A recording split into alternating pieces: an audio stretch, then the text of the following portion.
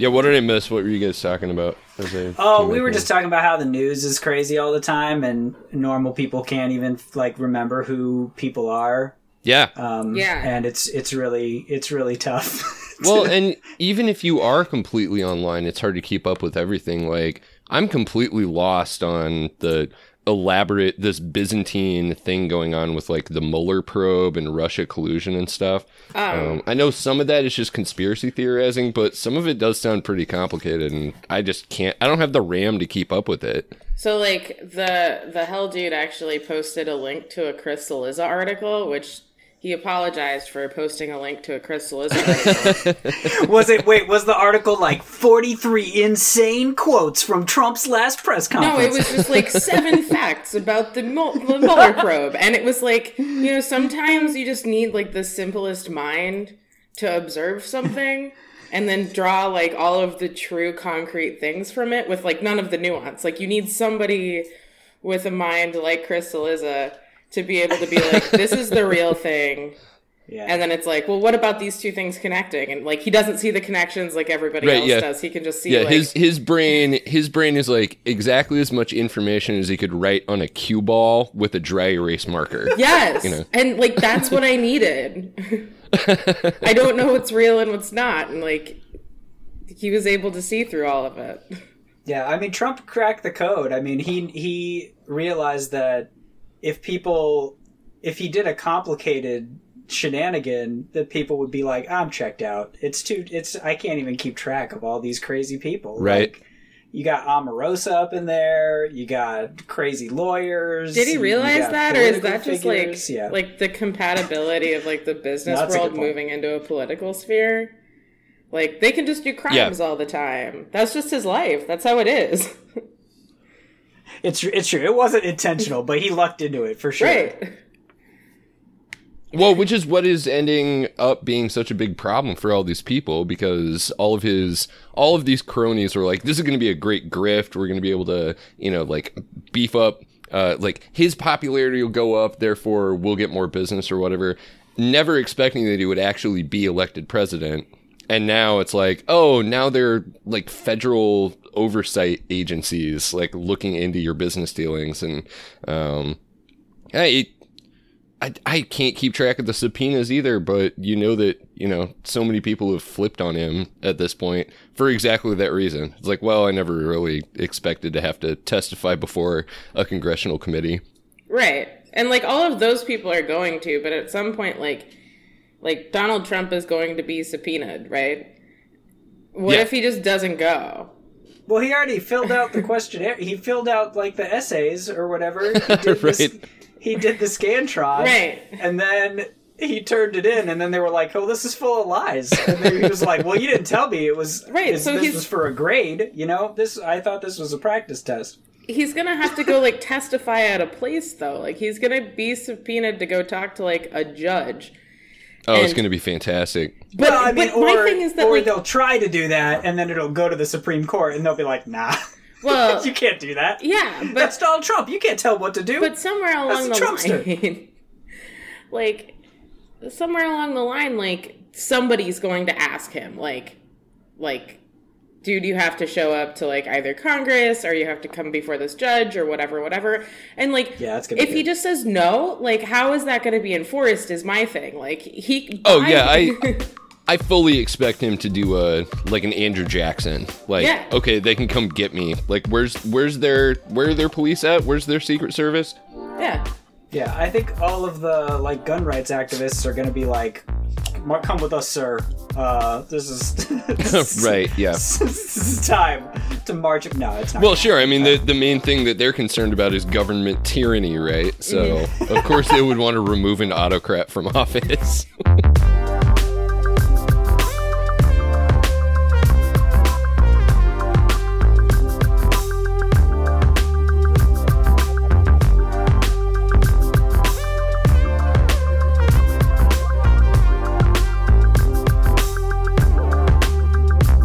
Welcome back to the Liquid Flannel Podcast from Arlington, Texas. I'm Matthew Hodges, joined from Omaha, Nebraska by my very good friend Brendan Williams. Brendan, I got nothing. What's up with you? Oh, I'm here to plead guilty to being on a podcast again. That's true. Something that very few leftist men are innocent of in this day and age. That's true.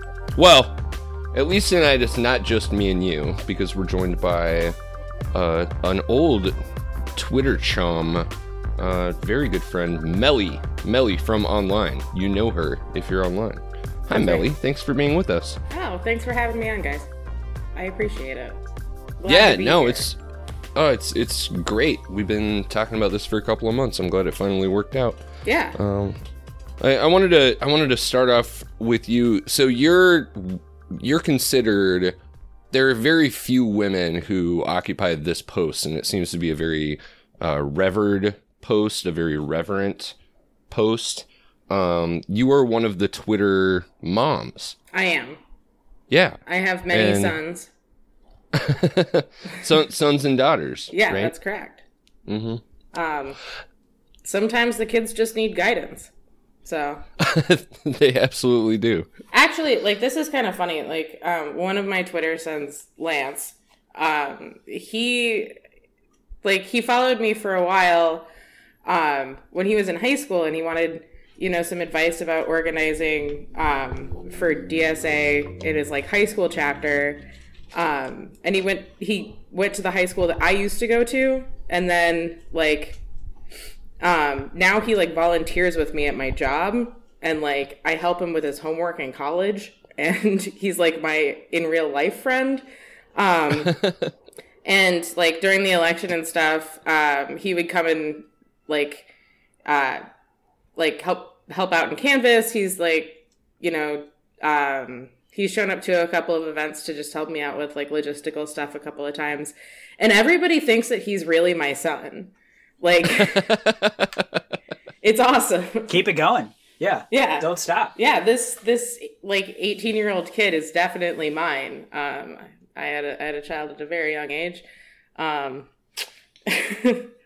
But my wife does daycare, and she has kids that are 3 months apart.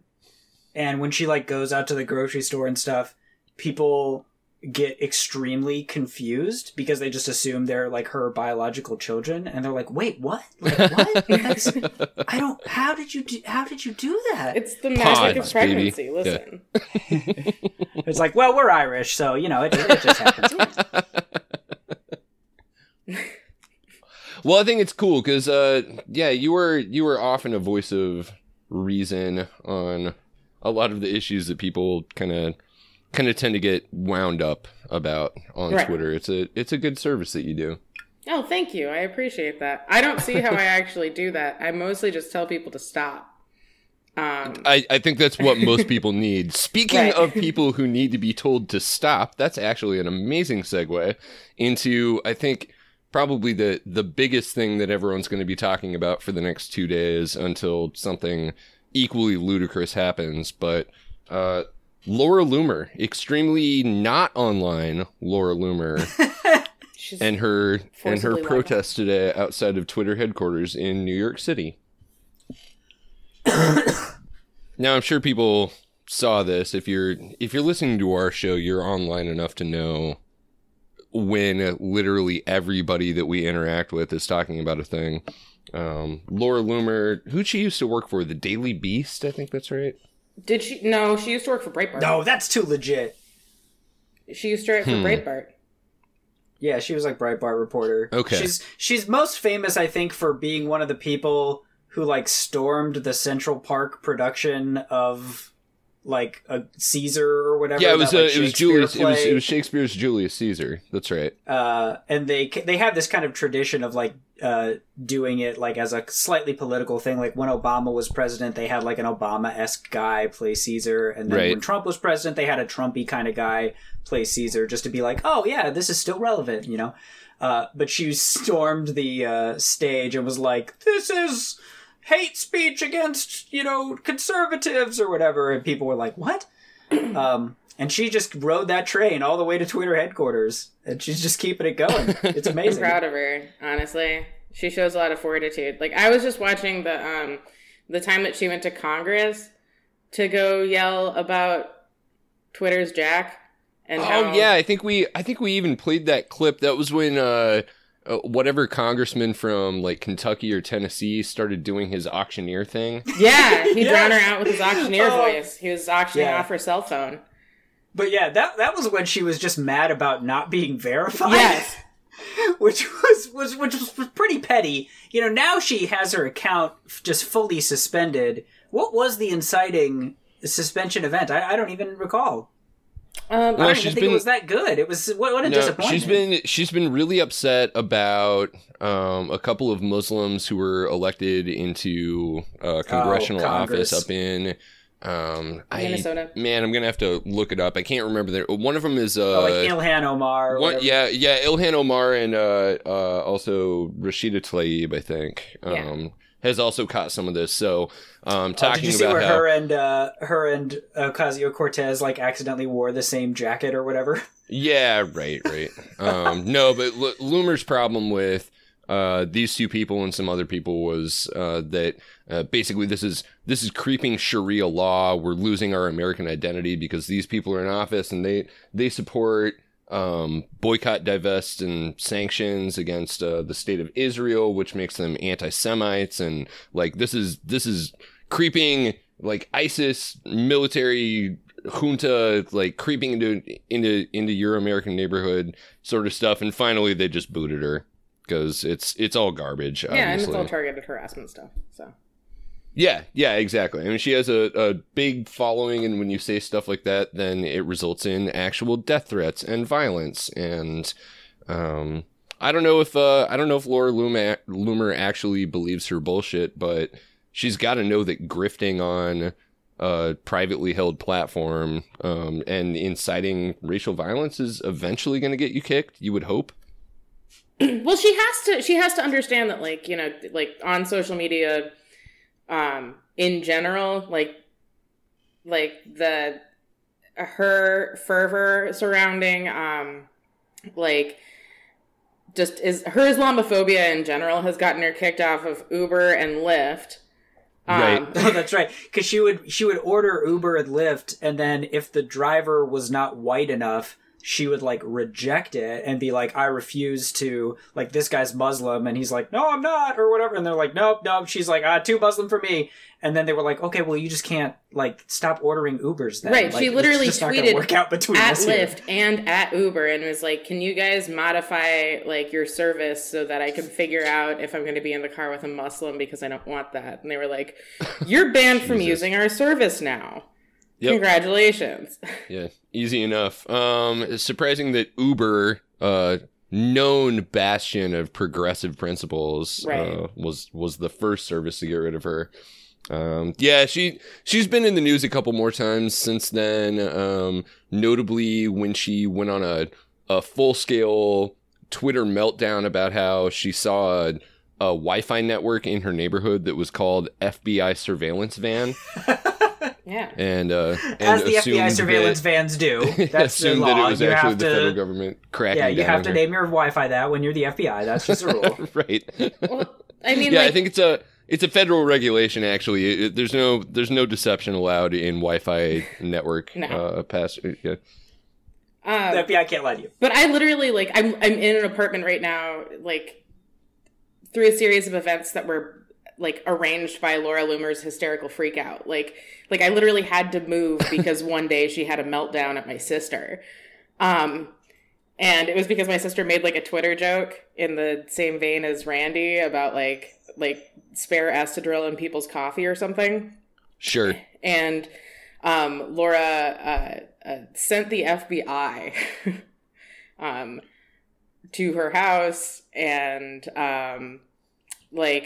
she was on the front page of Breitbart over this, like, just because of a Twitter joke. And so was that the joke? It was this putting my spare estradiol in like Starbucks, in conservatives' Starbucks. Yeah.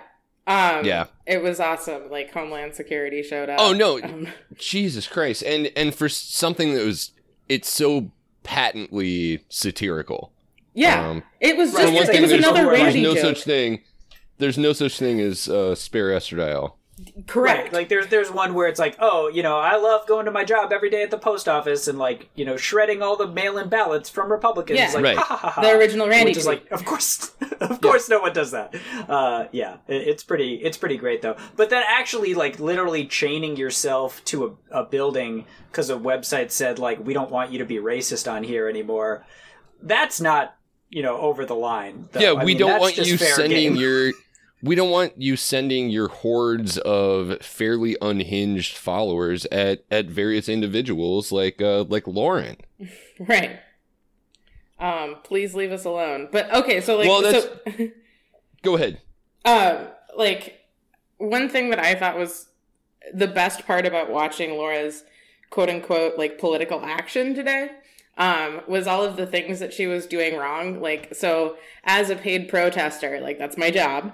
But like, I mean, I'm a political organizer. And so like I've assisted in organizing, civil disobedience. And like there are manuals that you can read about like best practices. And it sort of seems like Laura has observed what political action looks like. And what like, like civil disobedience actions look like, and she's sort of like pantomiming what it is while like losing the things that make it effective. Like yeah. So what for example? So there was like one part where somebody was like, why aren't you handcuffed to both doorknobs? And she was like, because it's a fire security issue. And like there was that part that's fair. Like she was standing outside of a door that's not often or heavily used at the end of a work day. Like she got there at like 3 p.m. So it was like basically pretty close to COB anyway. And then she was like not really in the way, and she also wasn't inside of the building. And so it was up to Twitter as the occupant of the building to determine whether or not she was trespassing, and then like if they wanted to press charges on her for trespassing. But because she was outside rather than inside, which is where you're supposed to be, she wasn't causing them enough of an inconvenience, and so they just ignored her. Like that's kind of half of what civil disobedience is all about, is putting yourself in a situation where they can't ignore you, but you're not doing anything that's like causing harm to property or people. Right. Well, and the idea behind the civil disobedience is to get your message out there, right? And to say, look, I'm drawing attention to this in a way that's like surprising and, possibly upsetting to people, but at least it gets them thinking about what you're protesting about, talking about it, having conversations with their thing. Like, I saw the craziest thing while I was out today of this lady's talking about this. But her message is, I got banned from Twitter, and it's like, no one cares. Like, that's not that message isn't going to catch fire and be like a grassroots campaign to like get Laura Loomer back on Twitter. Like, that's just not going to happen. Right. Yeah, no, it's exactly like Lauren Southern going down to Australia and trying to get people to say on camera, like, I think Lauren Southern should be killed for her beliefs, and everyone's like, who the fuck is Lauren Southern? So I mean, I think in her mind it was she'd have a bigger audience if she were out on the sidewalk. But you're right, she didn't actually obstruct anything. So no. They were free to do exactly what they did, which was, we're not going to press charges, so she's welcome to stay there for as long as she wants. It's not going to actually affect anything. You need numbers for start support. A protest. Yeah, if she wanted to start a protest that was like, Twitter sucks and they have bad policies, like, she could get probably like a lot of people to come down and be with her and lead a huge protest about like Twitter has bad policies. But that wasn't the ask. She just wants her verified checkmark back. It was just all about her, right? And it's just like, no one's going to join the cause where she's like, get me back on Twitter. Like, you're the only one that cares that much about that to go protest. So the whole thing is just I mean, I guess it's a cry for attention and it's totally working, but it just doesn't seem... I guess the goal is to just get, Laura Loomer's name out there and like, hey, that worked. But well, where do you go from there? You know, it just is not a good. It really did seem though, like in the close-up videos and when she was actually talking to people, like there was this genuine, like, you know, concern and like, you know, a tinge of desperation in her voice and from her face where like, this is what matters to her. Like she needs her Twitter back. This is her life and livelihood. It is true. I mean, she probably recognizes that, you know, people like Alex Jones and Milo and things, you know, once they got off these platforms, it was harder for them to get their message heard. Oh, sure. You know? Bill so O'Reilly, she has to just all these people. Go to the more extreme, you know, circumstances to get out there. But you can only do that so many times, you know. Well, and Mellie, I agree with you. I was having a conversation with another Twitter pal today about how inappropriate it was for her to wear the yellow Star of David on her jacket to compare herself to a Shoah victim because she's been banned from Twitter. And I feel like she actually genuinely believes that. I think she's so self-centered that she really thinks that her being deplatformed for her speech has less to do with the content of the speech and more with her being her, and she's being oppressed. And this is, you know, this is how the Holocaust started, people, like, is corporations cracking down on activists' free speech. I think she's genuine. It doesn't make it any less tasteless, but I agree with you. I think she actually believes this shit. Yeah. And like, I mean, of course, like she reached for putting on like the Star of David, like, as a mechanism. And like, you know, like there's sparks of like the ingenuity that it takes to actually create like a useful political action. Like you need to push the envelope of visually how you can like rope people in order to get them to want to hear what you're saying. There needs to be emotional resonance, and for all they accuse the left of doing it, I mean, the right knows that using Holocaust imagery is exactly as effective on everybody. Right. Yeah, I think what the far right movement forgets is that they kind of have this Trump-like philosophy of like, hey, no press is bad press, right? If we're getting our message out there, it doesn't matter if it's because people hate us, because we're getting it out there. But they forget that like good press is good. It's better, right? It's better to have a positive message. It's better for people to hear about you and say, oh, that's interesting, instead of like, that's really stupid. They forget that part.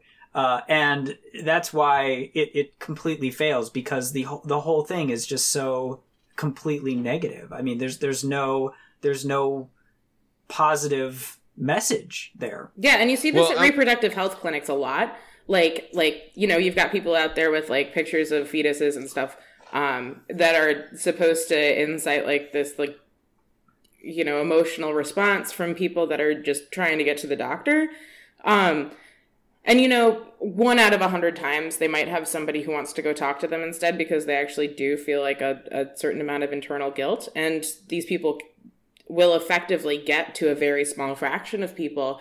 But, like, the vast majority of everybody else doesn't want to see that shit. And they're getting mad. There are only so many, like, you know, sad teenage girls who feel guilty. There are only so many, like, you know, crazy political uncles who are willing to spend Thanksgiving alone. Like, there are only so many of these, like, fringe group of people. Everybody else is going to be completely repulsed and annoyed, and they don't want to hear it. Like, yeah. So. Yeah, which is what happened to Laura Loomer, because she's out there and people are walking by just yelling, like, shut the fuck up at her, you know? Yeah, it was great. That made me really happy. Yeah, and so, like, the last thing that happened that I saw was her standing there kind of forlorn. The crowd's all gone away, and she's using her bullhorn to just play the pre-programmed for release while she's standing there, like, trying to figure out how to hold her coffee and her sign at the same time. It's there was pathos there. Well, I think maybe this is a great opportunity to play a little clip of that and come back and talk about something that is a little bit more productive. His social media pages, and simply because he was a conservative, Facebook banned him. They banned his page. He doesn't have limbs because he fought for our First Amendment right overseas, okay? And then these social media companies have the power to tell a triple amputee veteran who fought and almost died so that we could have our constitutional freedoms that you don't get to be on social media? You don't get to have a voice? We're gonna shut you down and silence you because you're a conservative? Even though you lost 3 limbs fighting for your country so that we could have our rights. Is this even the land of the free anymore? It's egregious that people like Jack Dorsey and Mark Zuckerberg have this much power that they're able to ruin people's lives like this and dictate whether a triple amputee who fought and served so that you and I could enjoy our freedoms and our rights gets to be on social media. It's disgusting. It is disgusting. Read your tweet for us. I'm gonna read her tweet for us. Yeah. Isn't it ironic how the Twitter moment used to celebrate women, LGBTQ, and minorities is a picture of Ilhan Omar? Ilhan is pro-Sharia. Ilhan is pro-FGM. Under Sharia, homosexuals are oppressed and killed. Women are abused, oppressed, and forced to wear the hijab. Ilhan is anti-Jewish.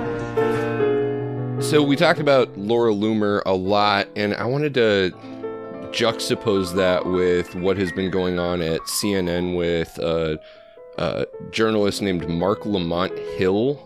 Are you guys familiar with him? I don't watch CNN, so I don't really follow these personalities, but I do know that CNN has cut ties with Mark Lamont Hill over some comments that he made over Palestine and Israel. And essentially what he said was the U.S. government needs to stop propping up an apartheid regime.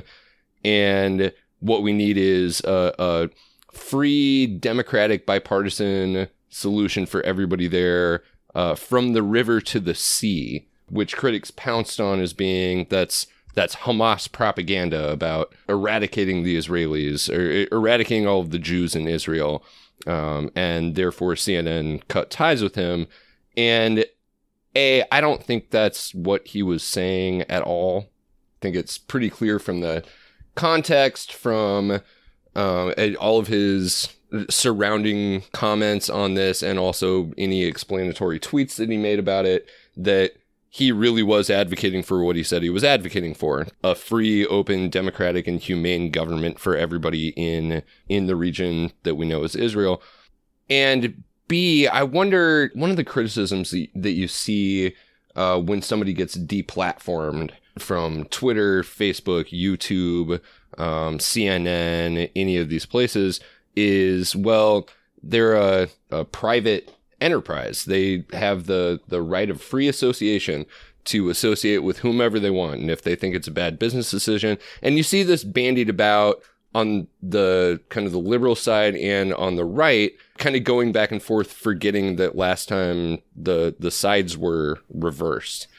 I was curious what you two thought about, is it incompatible to believe that a private entity can associate with whomever they want, and that sometimes it's a bad decision to deplatform someone? There are lots of situations where you can tell, because there's not this dude's not chaining himself to CNN and being like, I want my job back. Right. Like, he's saying like, okay, like, I think that's a terrible decision, and I'm going to say that it's a terrible decision, but I respect that you can make this decision, right? I mean, I think that makes sense from most people's perspective. I think that's what irritates me about that discourse, is that it goes back and forth and people get to call the other a hypocrite because, you know, where were you when like Milo lost his book deal or something like that, but now you're going to be mad about the CNN journalist.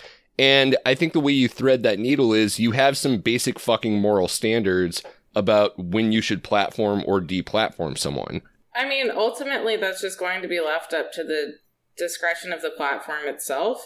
You know, trying to figure out whether or not you can have, like, a continuous ethical guideline to these things. Like, the one big thing that creates that discrepancy is, like, we as viewers and people who are participating in these, like, you know, media discussions don't actually have any say in how those discussions are created. It's up to the platform individually, and basically the thing that is ultimately controlling them is what's going to be profitable. Right. And so, like, there's no continuity that we can actually demand or enforce. Like, you know, this person has a good opinion, they should continue to be on CNN. Well, CNN is for the purpose of not informing people. It's for the purpose of delivering a specific message for, like, on behalf of the corporations that fund it. Yeah, sure. And it's like, you know, it's the same for Twitter. In CNN's case, you have big military contractors, for example, being sponsors of CNN. So, of course, they're not going to be terribly interested in, like, cutting ties with one of their largest markets for exported weapons of war. Like, having that discussion doesn't make a whole lot of sense to me, especially when it comes to, like, well, this person was deplatformed for their views, where all the people on the right who were outraged about Milo or who were outraged about all of these other people. Like, you know, you'll have, like, one or two of those insane conservative people who don't think that people should be deplatformed under any circumstance that'll be like, yeah, we should just be able to yell at him directly. You can't really point out that there's, like, some sort of hypocritical, like, one way or the other on it, because there's this thing that makes it impossible to, like, determine a solid ethical groundwork from which to, like, actually call out that hypocrisy. I think that's exactly right. As far as the ethics of deplatforming go, I don't know that the question really is more complicated than, does the company think that this is going to make or lose them money? Right. I guess my point is that I don't think that it is actually hypocritical to acknowledge that corporations have that power, and to sometimes celebrate somebody being deplatformed, or otherwise being upset that somebody got deplatformed or didn't get deplatformed if you disagree, if you think that they're harmful for the discourse.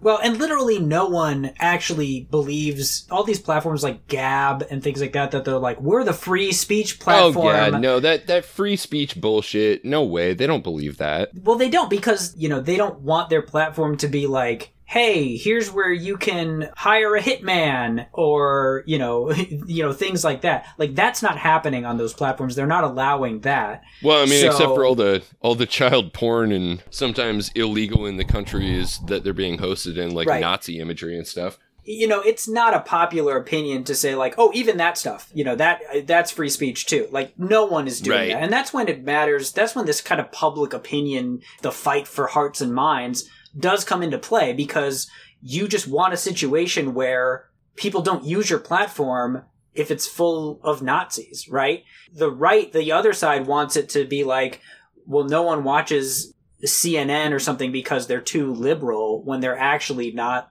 liberal at all. It's a whole weird situation where I think they forget that they need to actually win people over to this view, and then they've totally given up on doing that. And I think the abortion debate's kind of the same way. I feel like the conservative side, even though they have all this political power, you know, when Bush got elected, everyone said that, oh, he's totally going to get rid of Roe versus Wade because, you know, he's a hardcore Christian and all that stuff. And they didn't even try. Yeah. They just want to tear away from it piece by piece. I don't think they actually want to repeal it. You can make that argument that, like, Bush didn't try, but then we were still in, for all of its many, many flaws and wrinkles and, like, deep abysses of human sorrow. I think in the Bush presidency, you still had some semblance of what, like, liberal pundits like to refer to as civility and political norms, where you couldn't push so hard on such an issue. Yeah. But I don't think obviously we're not in that era anymore. You have the Republicans stacking the courts as much as possible in ways that the Democrats are going like, well, that would just be uncivil if we tried to do. Think of the backlash. It's like, you dumb motherfuckers, that's happening already right now. The Republicans have basically, like, they've spent, like, the past 45 years trying to figure out a way. Like, the whole point of almost every single Supreme Court appointment has been, like, where are they actually going to fall on the abortion issue in terms of, like, how they're going to rule on different issues. And, like, the Republicans had, honestly, at the very beginning, a very difficult time with these sorts of things. Like, you know, there were opportunities for Roe versus Wade to be overturned in the late 80s, and like under H.W. Bush there were opportunities for it. And what you saw was like, you know, like Sandra Day O'Connor was the person who was personally very pro-life, but she refused to rule on something that would overturn Roe versus Wade, specifically because she didn't want to be the very first woman Supreme Court justice and also take away that and have that be her personal legacy. You know, there have been following decisions like since then where like, you know, Kennedy will waffle on it. In the Bush years, they didn't have the Supreme Court to bring that case to. You know, after they tried and failed so many times, they basically realized that the thing that they need to do is pack the court so that it definitely will make that decision, because they can't keep bringing it up and having these waffling rulings that sort of like, you know, don't turn out exactly the way that they would expect with the justices that are in place. But I think that like now they have the Supreme Court that they want, and it's only going to become more so. Like... Right. They have the court, and also they've been running a parallel strategy of a legislative agenda at the state level. Right. That's a death by 1,000 cuts. So every single little chip that they can get in that armor, going after, on the break, we were talking about how it's not really Roe v. Wade, it's Casey versus Planned Parenthood that they go after, which you know all about, Mellie, please. Well, I mean, like Planned Parenthood v. Casey was the ruling, specifically which O'Connor like really let them down, because that was the case that determined that under Roe, in addition to abortion being legal, part of that ruling included it can't just be legal, and it also has to be accessible. Right, so, you can't throw up giant, like, procedural obstacles to the right, because then it's not a right anymore. That's what most people believe that it says, but they have what's called the undue burden standard. That was the Planned Parenthood v. Casey thing. Yeah, that's the accessibility part. It's very unclear, like, what constitutes an undue burden. So they say, like, hey, states can regulate abortion as long as it's not imposing an undue burden on the woman who's trying to obtain an abortion. That's where the Supreme Court has basically said, like, well, what is really an undue burden? Yeah. Maybe nothing counts as an undue burden, no matter how onerous the requirements are. Which seems to be kind of where we're headed. Right. And no, we're there. I mean, we're already there. Well, I mean, it's been where we're headed since the Bush years. Like, this is the tactic that they took, especially underneath the Clinton administration, especially after Ginsburg's appointment. The pro-life movement is sort of where we really see this, like, radical right, you know, the formulations of what would become the Tea Party and then what would become the alt-right later, and what now is just, like, open white supremacy.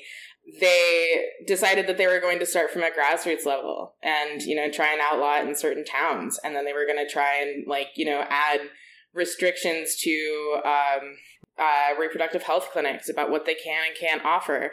And some really absurd requirements, right? I mean, like, a rural health clinic being required to have like a full on-time like ER nurse or something like that, which is not a thing that most clinics are going to be able to afford. Right. They have these regulations where you would have to be qualified as like an ambulatory surgical center or whatever, where it's like, well, we need to be ready at a moment's notice to like perform the most advanced surgeries like known to human science or whatever. And it's like, well, that's not actually necessary because none of these procedures are remotely dangerous. No, and also most abortions as they take place now aren't even like surgical procedures. Like most of them are taken in pill form. It's 2 pills that you take. You take one. Most states with a bunch of trap laws have the law that you have to be in front of a doctor in order to take the first one. The doctor has to give you the very first pill. Then you go home and you take the second pill at home. There's a lot of like constriction around what you can do with that because, you know, hypothetically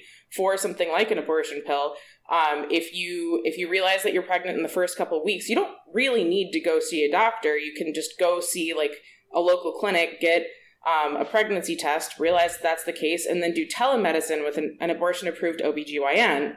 Like you can call a clinic and they can prescribe you that medication. You can go to a pharmacy and pick it up and you can just do it, the whole procedure by yourself at home. Right. And I think a lot of places now you can even just order it online. I mean, that seems like the way that it's going. So I guess what I'm basically trying to say is like, it feels to me like the right has really been successful in some ways in the appearance of regulating abortion and trying to get rid of abortion, but they're fighting a losing battle. No, they're not.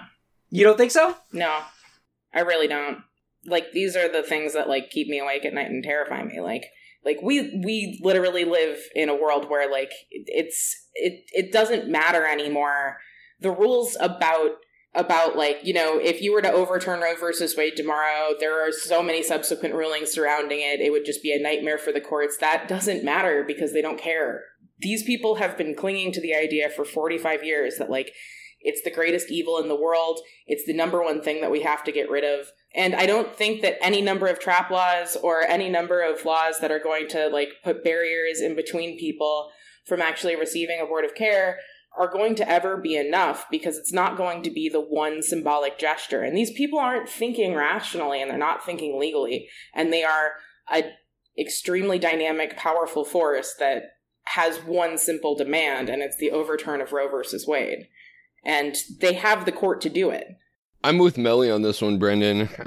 I mean, we've seen it in the devolution of what a Supreme Court nominee's confirmation hearing looks like, where basically because of the abortion issue, nobody's ever required to answer a single question on anything that they've ever ruled on. They use it as a trapdoor to appoint federal judges who are going to be the ones who are looking at, say, a state regulation and saying, like, no, this doesn't seem constitutional to me. And then they kick it up to the higher court. They've been back in the appeals courts. This is a concentrated effort. So, Mellie, my question for you is, say the worst case scenario in terms of the legality of abortive care happens in this country. What can we do to build community resiliency? I've seen some amazing proposals for what we need to do, like boats that would go into international waters and just run kind of... Yeah, there already are a couple of them. Yeah. There's one that's just floating around Ireland that's been functioning for like 35 years. There's a pretty cool, like, network of people. I mean, it's tragic that they have to exist, but, like, you know, there's different resources globally for women and people who can become pregnant, like, have had a very long time to figure out the ways that they need to get around, like, these restrictive laws. I mean, you'll end up seeing, like, drug smuggling, yeah. right? Oh, I mean, people absolutely. will be... You know, it's gonna turn back into the 70s. Like, I'm in Arizona. People are just gonna go over the border again. You're gonna see drug smuggling. Sure. You're gonna see, like, the abortion pill itself, mifepristone, is, like, sometimes prescribed for digestive issues. So it's not like they're going to... Yeah, so you need to start recruiting doctors who are, you know, progressively minded and can do the thing that, I don't know, like medical marijuana prescribers had been doing for like 10 years now.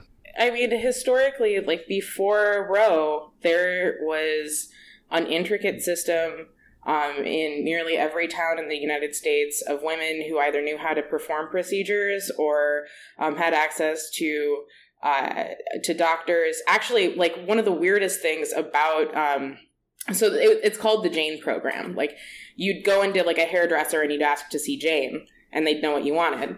And one of the biggest, like, early forms of a community grassroots, like, initiative to get women access to this form of care was through churches. Doctors, interesting. Yeah, like, pastors, in speaking to women who had, you know, had experiences happen to them in which they became pregnant, understood that, like, you know, it's probably the best idea to get this person access to like, some form of abortion care. There were doctors that would, like, secretly do it. Like, people knew what the procedure looked like. It wasn't really that ubiquitous. It's still not. There's, like, only a handful of doctors that can actually perform abortion procedures. But yeah, I have a feeling that it'll revert back to something like that. But and that's the argument, that even if they do repeal Roe versus Wade, it's not going to stop abortions. Like, if the goal is no abortions or less abortions, that's not the right way to do that. The right way to do that is give people access to birth control, give people access to fact-based sexual health education, alleviate poverty. Poverty is a big indicator. Give people a way to say, I can have this child. I have the resources. I have the skills. I have the confidence to do this. There's so many ways that they could be trying to act on their stated goal. But you're right. They're not acting rationally in any way in this argument. The same people that stand outside of like reproductive health clinics and scream are the same people that are showing up when I'm like, trying to persuade a school board to pass comprehensive sex education. They're in the room and they're also screaming. It's the same people. Right. Well, and don't forget that this is a movement that in many instances has done bombings, has done targeted assassinations of doctors who perform abortions. I mean... Oh, they're huge fans of the death penalty, too. Right. I mean, so this isn't... If they were truly, quote, pro-life, you probably wouldn't murder an abortion doctor. That's not a very pro-life thing to do. No, and you also wouldn't put a woman on death row for pursuing an abortion.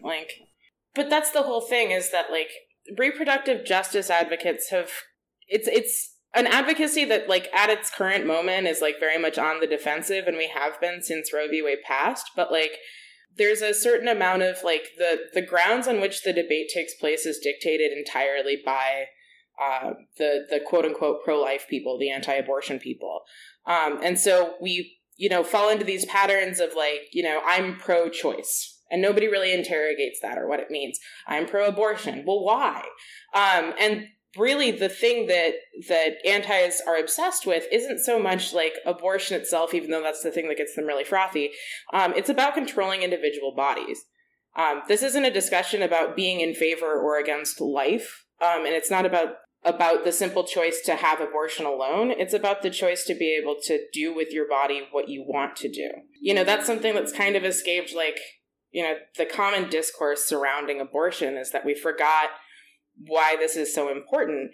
It's about what a body that can bear children, how it can be utilized by outside forces, how labor can be exploited from people's bodies, how they can be impaired from performing work, how they can be not compensated enough for their labor, those sorts of things. This is really, it's about individual bodily autonomy and the economic ramifications of having the full ability to control everything about your body. Which is why I almost like the term forced birth more, right? As an accurate description of what their stated policy positions are. Yeah. But I want to point out a recent statistic that you don't hear very much. So a couple months ago, Gallup's most recent survey, overall 71% of people said that Roe v. Wade should not be overturned, including a majority of self-identified Republicans. Yes. 52% of Republicans surveyed said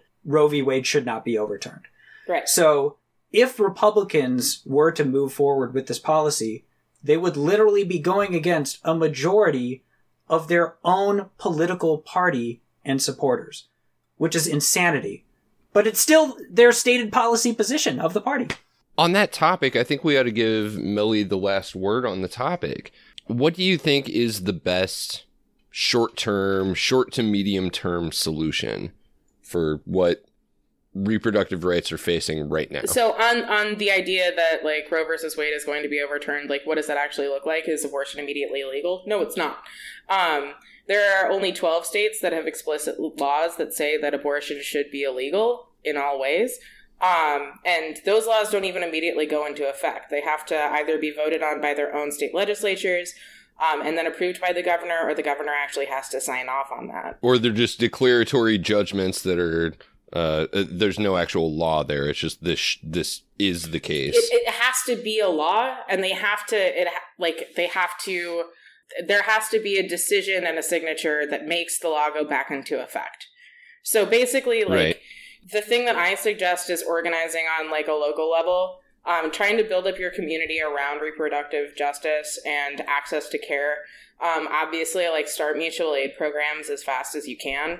We want to prevent these laws from going back into effect, either by trying to pass new legislation that says that you can't make abortion illegal, because it's going to be a states' rights thing. It's going to be it's going to go back to being individual states either have to make it legal or illegal. Most of the states probably won't have a bunch of rulings on it, but Arizona will. Indiana will. Mississippi definitely will. Ohio will. Yeah. Texas will. All of these other places that are going to need a great deal of help.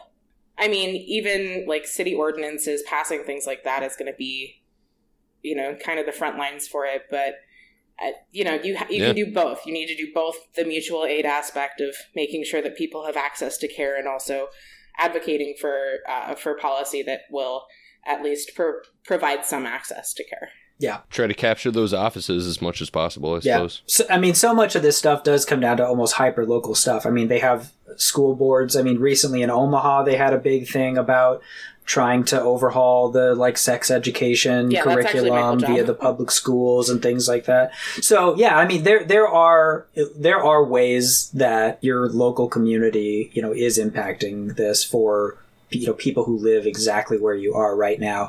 It's not hard to go to a meeting and be like, hey, I think we should use fact-based sex education. Hi, I have kids in the school. I live in this community. That type of stuff is easy to do. Yeah. If anybody listening to this actually wants some model policy to bring to a school board, just give me a shout. I can help you out with that. I have model policy. Sweet. So. We will be providing your contact information in the show notes. Let's take a little break. Cool. This has been heavy. Yeah. Let's try to take it out on a high note, maybe. For sure. Abkadefki Jekyllman, not Gorstuvix is. I beg your pardon, Big Bird. That's the word. Abkadefki Jekyllman, not Gorstuvix is. Abka, what? Where did you see that word? Right over there in the yard. Oh, in the yard? Sure. Over where?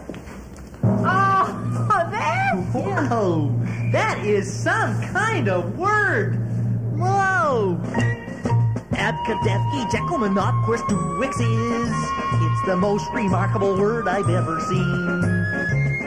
Abkadefki Jekyllman, not Gorstuvix is. I wish I knew exactly what I mean. It starts out like an A word, as anyone can see. But somewhere in the middle, it gets awfully queer to me. Abkadefki Jekyllman, not Gorstuvix is. If I ever find out just what this word can mean, I'll be the smartest bird the world has ever seen. Maybe Gordon would know. It's that time. We are going to try to bring the episode out on a high note. No, everything's bad. Mellie said that she didn't have a high note. Yeah. Well, we got to start this high note on a low note. It's a fun exercise to try to think of some positive things. I know it's not the first things to come to mind. I got engaged. That's cool. That's good. Gonna get married. That's kind of neat. That's pretty great. Congratulations. That seems pretty good. You and your betrothed became probably the most popular left Twitter people there for a day or so. Everyone was just gushing over you. Yeah, because we're adorable. Yeah, you deserve it. Sorry. Thank you. If I made that sound like a bad thing, I didn't mean to. No, it was well deserved. Thank you. I just want to point out you went from having no high note to having a high note that completely blows any high notes that we were going to have out of the water. You've totally dominated this yeah, section. I guess I'll talk about this silly Texas news story now. Totally Thanks, won. Mellie. Okay, Texas. You played us so hard. Congratulations, Mellie, and also to we won't dox him on the program, but you're intended. He's also a really good guy. Yeah. As far as I can tell. Now you get to plan a wedding and stuff. That's going to be fun, right? We're not doing that. We're going to find a courthouse at some point after legislative session. You got to call a restaurant and book a party room and stuff. I mean, there's stuff to do for sure. Yeah. I like that. I like spur of the moment, small ceremony, civil wedding, and then a big party afterward. I actually had somebody point out to me, Mellie, this is, getting married is not the anarcho-feminist thing to do. And I was like, yeah, but I never want to file my own taxes again. So. There's definite benefits. Yeah. I like that. I mean, it's a mercenary institution, so you may as well approach it like a mercenary. That's right. Well, I also entered into a union recently with a cat that I found on the street. Oh, that's cool. We're also engaged to be in a house together. That's our engagement arrangement. And by you recently engaged in a union, you mean a cat was wandering by, noticed you for a mark, and took advantage of your good nature. To be fair, I will place most of the blame on the wife and kids who said, look at this adorable cat, it's so cold. But yeah, pretty much yes, that is 1,000% what occurred. Oh man, and I thought we were going to get into a debate. Before we started the segment, you said you wanted me to do my anti-cat shtick. Yeah, so, but it's adorable. I like cats because you don't have to pay attention to them if you don't feel like it. Unlike dogs who want you to pay attention to them all the time. That's exhausting. Like, give it a rest, dogs.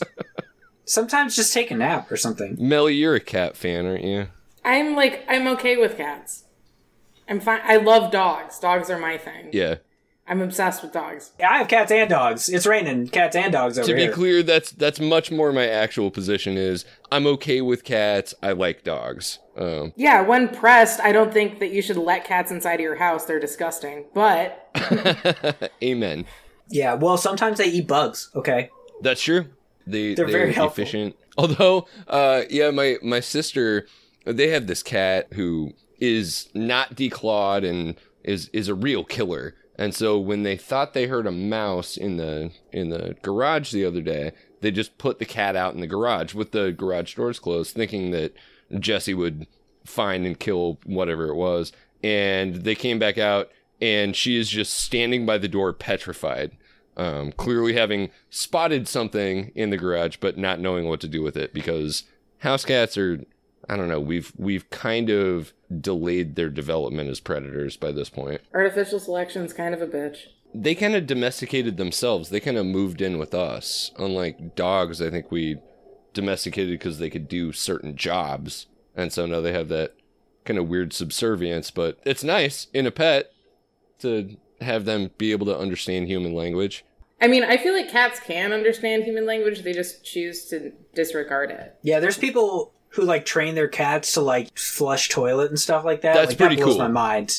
I can barely have the patience to teach my human children to read. I can't imagine the patience that it must take to train a cat to flush the toilet. That's got to be insane. There are smarter ones too. I mean, we had a house cat growing up that was amazing. It was also polydactyl, so it basically had opposable thumbs.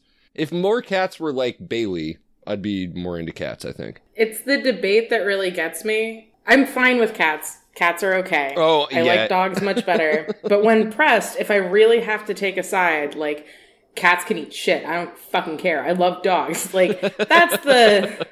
Everyone has to approach any good faith debate standing on the same, like, playing field. Like, philosophical rules agreed to, and cat and dog people, I think it's like conservatives and leftists or something. Yeah. We're not even playing the same game. So, Brendan, congratulations on the cat. A dog is like a marriage. A cat is like a casual a house thing, plant. you know? It's like an ambulatory house plant. Right. The cat feels the same way about you. You know, it could take or leave you, too. You're like, you know, this person's okay, but like, hey, if something better comes along, like, well, we'll see ya. Right, they're mercenaries. They don't give a shit. That's my favorite cat fact, that the meowing that we know from house cats is a behavior that you see in big cats, but only with their young. It's like the baby talk. So literally your cat is walking around like, oh, are you going to feed me now? Oh, good boy. You're so good. Oh, look at you. Yep, constantly condescending to us. That's right. Well, plus there's that whole thing about like how cats give you like a brain fungus that makes you love cats or whatever. That is a thing also. Yeah, I must have it because it worked. Good job, cats. You beat me. You out-evolutioned me, man. Like, this is the Toxoplasma podcast from here on out. Right. We're changing our name. But Matt, what was your high note? Bring us out. Well, top the engagement. Do it. I just wanted to mention this kind of silly news story that was all over today, in between a million other just bonkers things, like always. But there was a woman who made a complaint against I think it's like Southwest California Airlines or something, but they were in... It was just Southwest. The Friendly Skies. Yeah. Somewhere in the Dallas airport system, made a complaint about a gate agent who had been teasing her daughter, pointing her out to coworkers, everybody standing around laughing, posted a picture of her daughter's boarding pass on social media, and it was all because her daughter's name is Absidy. A-B-C-D-E. That's right. Absidy. They did pronounce it as Obsidy on NPR earlier, but who knows? Maybe they're just being snooty. Well, it's not a fucking word. Like, yeah, is her middle name Hickopernovskerskuverstis? Yeah, exactly. No, we had that Sesame Street record growing up that was Ernie pronouncing the entire alphabet as one long word. Excuse me. Actually, that's Big Bird. Let's get it right, please. Are you sure? Yeah. Yes. All right. It's Big Bird. It's a Big Bird song. We're gonna have to go to the tape on that. Maybe we'll play a clip of it as the outro. But I'm pretty sure it was Ernie. Anyway, the joke is, pronouncing the alphabet as one long word, and that's what this 5-year-old's name is Absidy.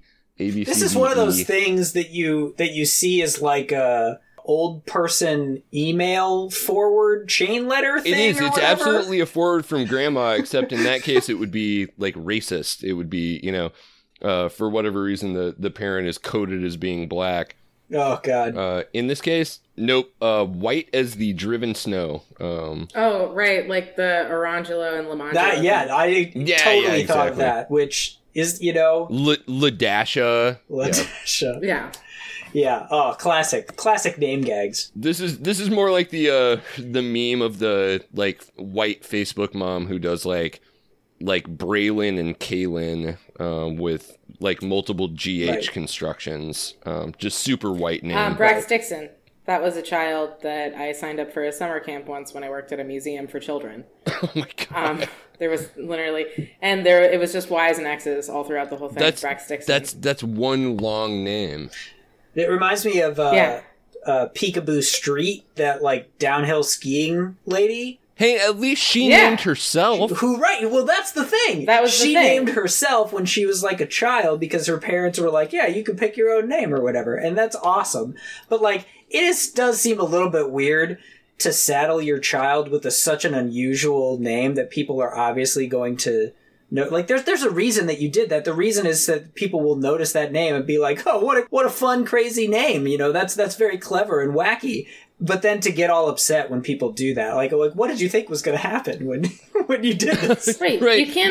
You can't assume that the world is going to be on the same whimsical page as you. It's a cruel and awful place out there. Well, that's totally true. And also in the case of Absidy, she's going to have trouble with.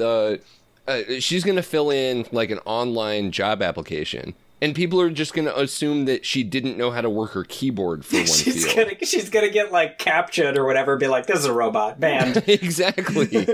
I mean, I was talking to a couple of people who were like, oh, people made fun of my name, and they'd have, like, boring names, like Anthony. And then, like, my full name is Melanie, and I, like, grew tits in 3rd grade, and so I was called Melon Boobs for, like, most of my childhood. Like...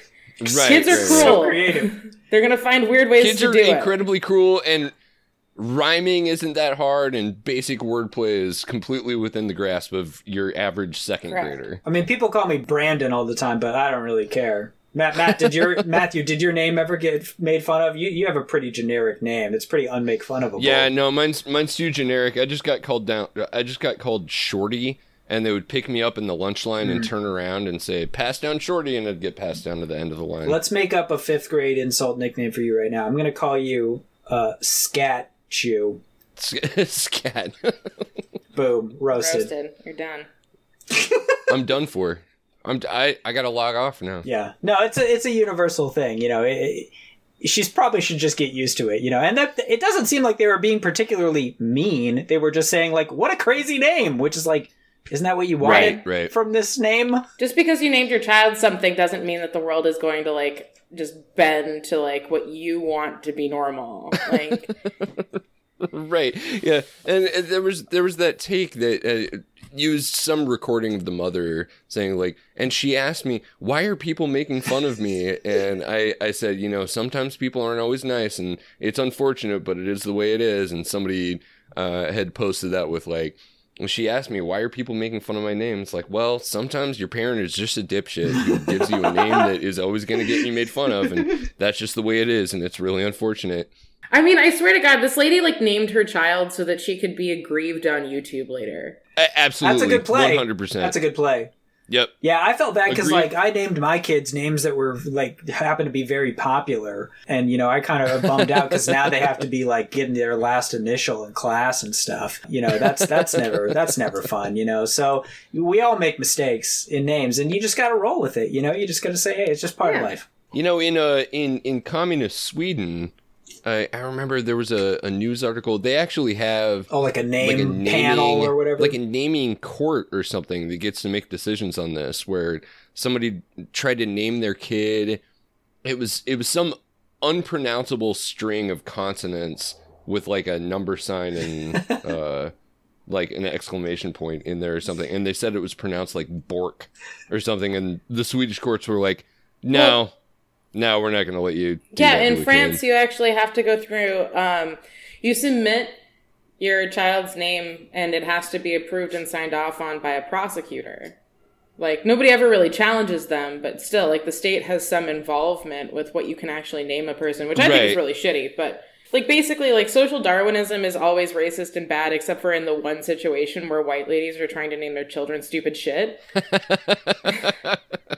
And like, that's what I'm saying. You know, there's a happy balance to strike, I think, between complete naming libertarianism and extreme authoritarianism, like in North Korea, where you have to pick from a designated list of like 15 kids' names. Is that real? I don't think that's real. I feel like that's like one of those things that people say. But that might be propaganda. But I'm just saying there's a happy balance to strike where, you know, white people need to be saved from themselves on this because it is getting out of hand.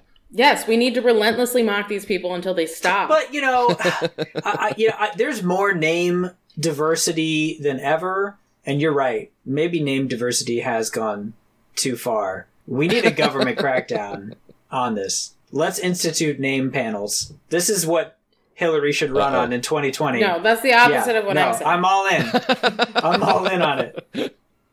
Mellie does not co-sign this. I'm saying that sociocultural shaming is going to be very effective in this process. We need to just... we don't need to formulate an actual like panel. We can just yell at people until they stop. Well, I just want education so that, you know, maybe you go to like a, you know, Lamaze class and then they just kind of talk through like, hey, you know, choosing a name is important and maybe you should think about it for more than 30 seconds, you know? Yeah, I want those same people in tattoo parlors though. I'm tired of seeing those sad, unfortunate Tweety Bird tattoos.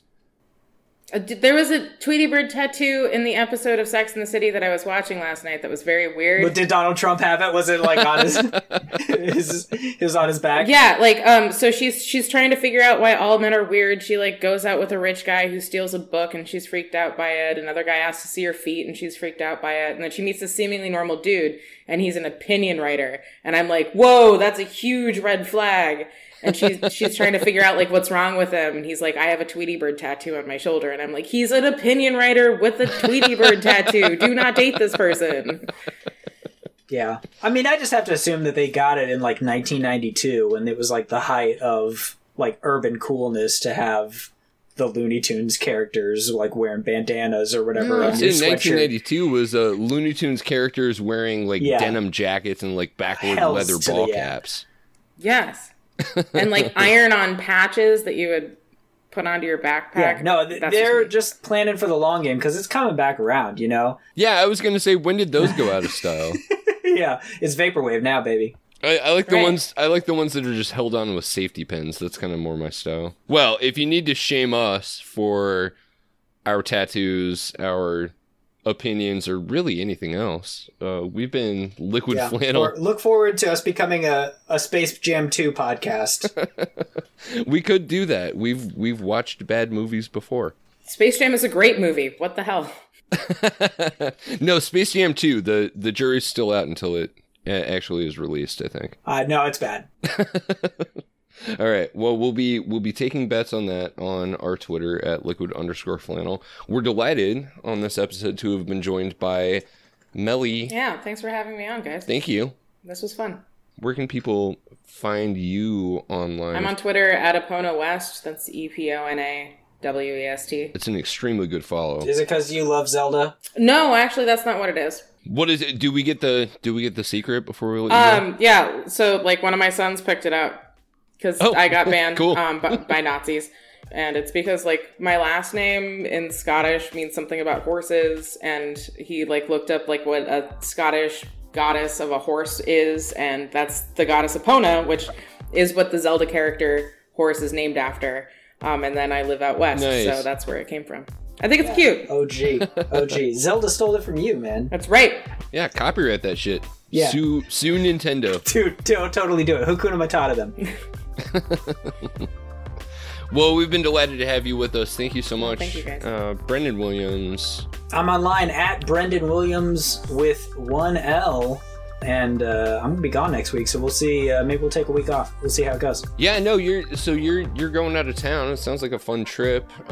Instead of doing a Liquid Flannel episode next week, I'm gonna go rejoin our friends over at the Cold Pizza Party podcast. Oh, yes. And we're going to do some commentary on the Hallmark Christmas film, The Spirit of Christmas, which is about I'm excited. Which is about an overworked young attorney who has to sell a haunted inn over Christmas, and the inn is haunted by really just total beefcake, who for some reason comes back to life for exactly 12 days every Christmas. It's a beautiful tale, well told, as are all made-for-TV films. So, yeah, tune in for that. I'm Matthew Hodges. I am at Matt the Goit with a W.